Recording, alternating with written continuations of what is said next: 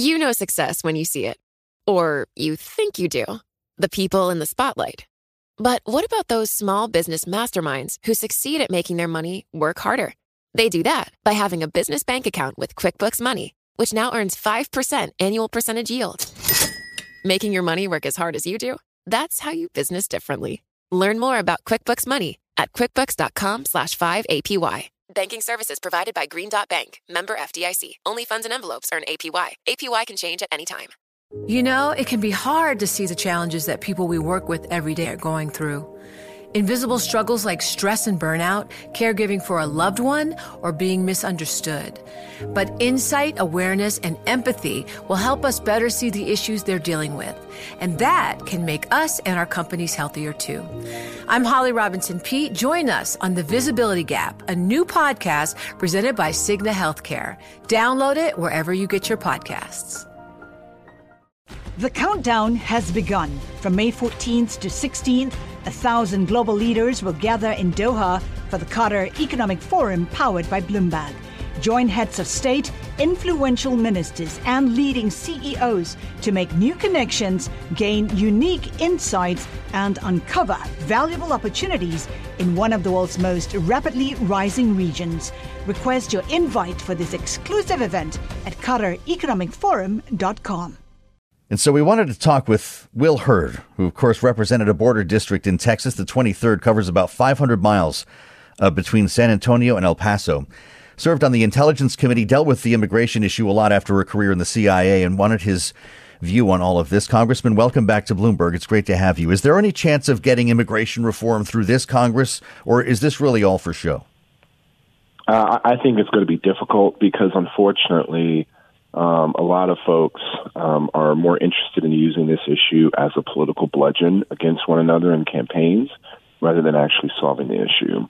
And this is an issue that started becoming a crisis under the last administration, under the Trump administration, and has just ballooned under the Biden administration. And look, we know what fixes needs to happen. It's not like there's some new thing that needs to come up to be done. Got to stop treating everyone that's coming across the border as an asylum seeker. We can talk further than that if you want. We need to stop. I know the president's mentioned these 8,000 human smugglers. Yeah. I don't know where those 8,000 human smugglers were dismantled, because we should be dismantling networks throughout Central and South America. We should be working on streamlining legal immigration as well.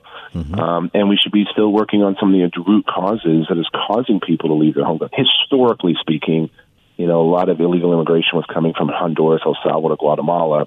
Over the last year and a half or so, it's basically almost every country that has been coming here. But historically, that's the problem. We can be addressing those root causes there. So those are some of the buckets that we need to be addressing.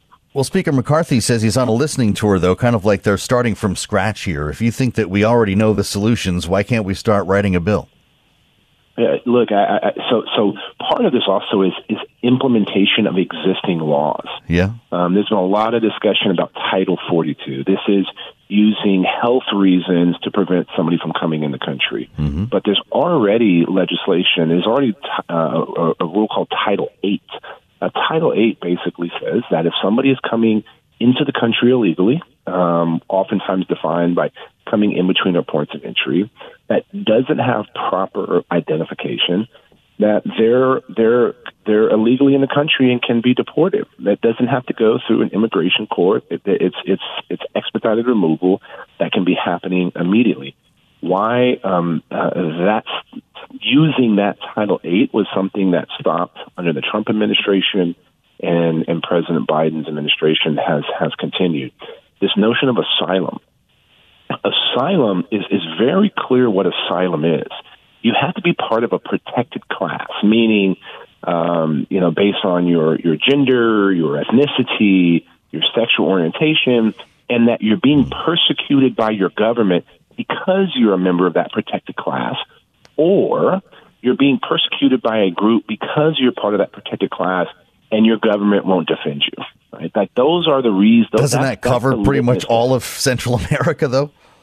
No, it doesn't. It actually doesn't, right? But if you're coming from an oppressive regime and you're knocking on the door here at the United States, how do you make that judgment? Well, so it's clear in legal terms, right? So Honduras, Guatemala, Costa Rica, it's not happening now. Venezuela, Cuba, even Russia. Now that is something that it's a little bit there's more likelihood that those grounds are met. Sure. If you look over the last 30 years, people that have sought asylum in the United States, the numbers is somewhere between like 35 to 40% actually get asylum. So that means 70 to 60% are actually not. So trying to come to the U.S. to get a better paying job is not a reason to seek asylum. So, and by the way, because this system is being abused, the people that really need asylum are getting impacted by this. And so that's a big reason why you're seeing this influx.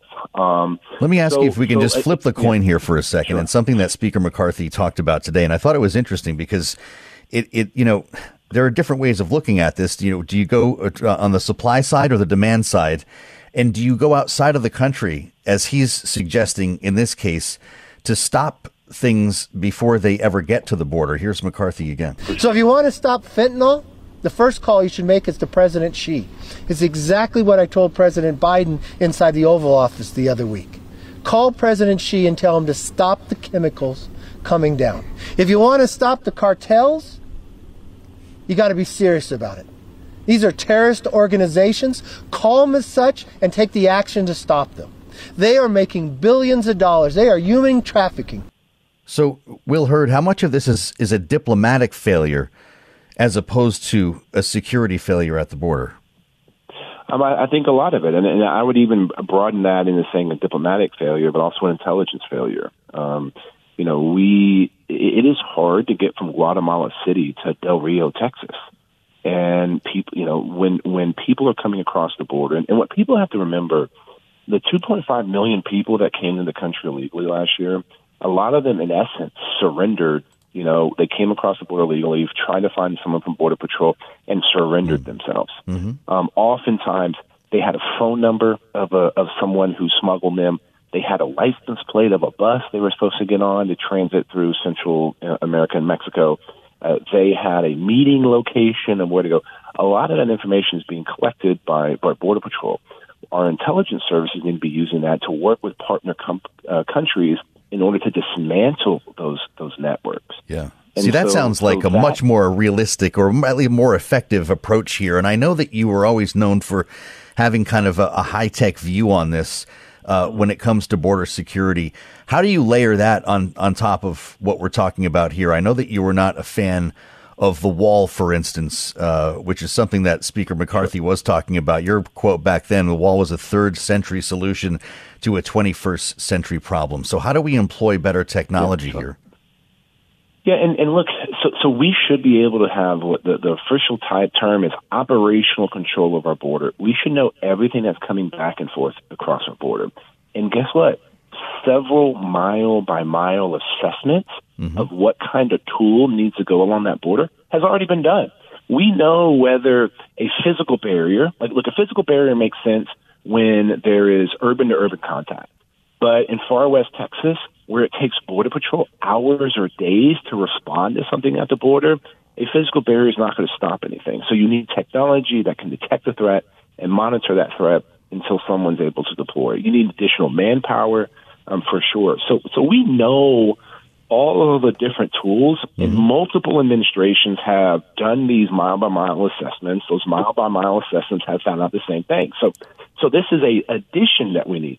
Everyone. This would be a lot less expensive than building a wall the length of the border, correct? This would be a money-saving solution. Yeah, it is, and it's a fraction of the cost. We're talking about all these balloons, right? The Chinese surveillance balloon and potentially balloons, plural. Right. There's a number of drones that are coming across our border in the southern border that's bringing in drugs and monitoring whether there's Border Patrol agents. We're also seeing unmanned vehicles in the oceans, as well. And so we have to have an all the above approach. And there's not one thing that's going to fix this problem. It's multiple things, and it starts at the source. It starts, here in our country. Oh, and by the way, it's a fraction of the cost to deal with these problems, overseas than they are before they get to our border. And so we need people, we need leaders that understand all these things and are more interested in solving the problem, that are going to work with people that, to be honest, that don't like one another in order to have some common sense problems to what's really a crisis. The former Republican Texas Congressman Will Hurd, I really appreciate the time. Thanks for being with us.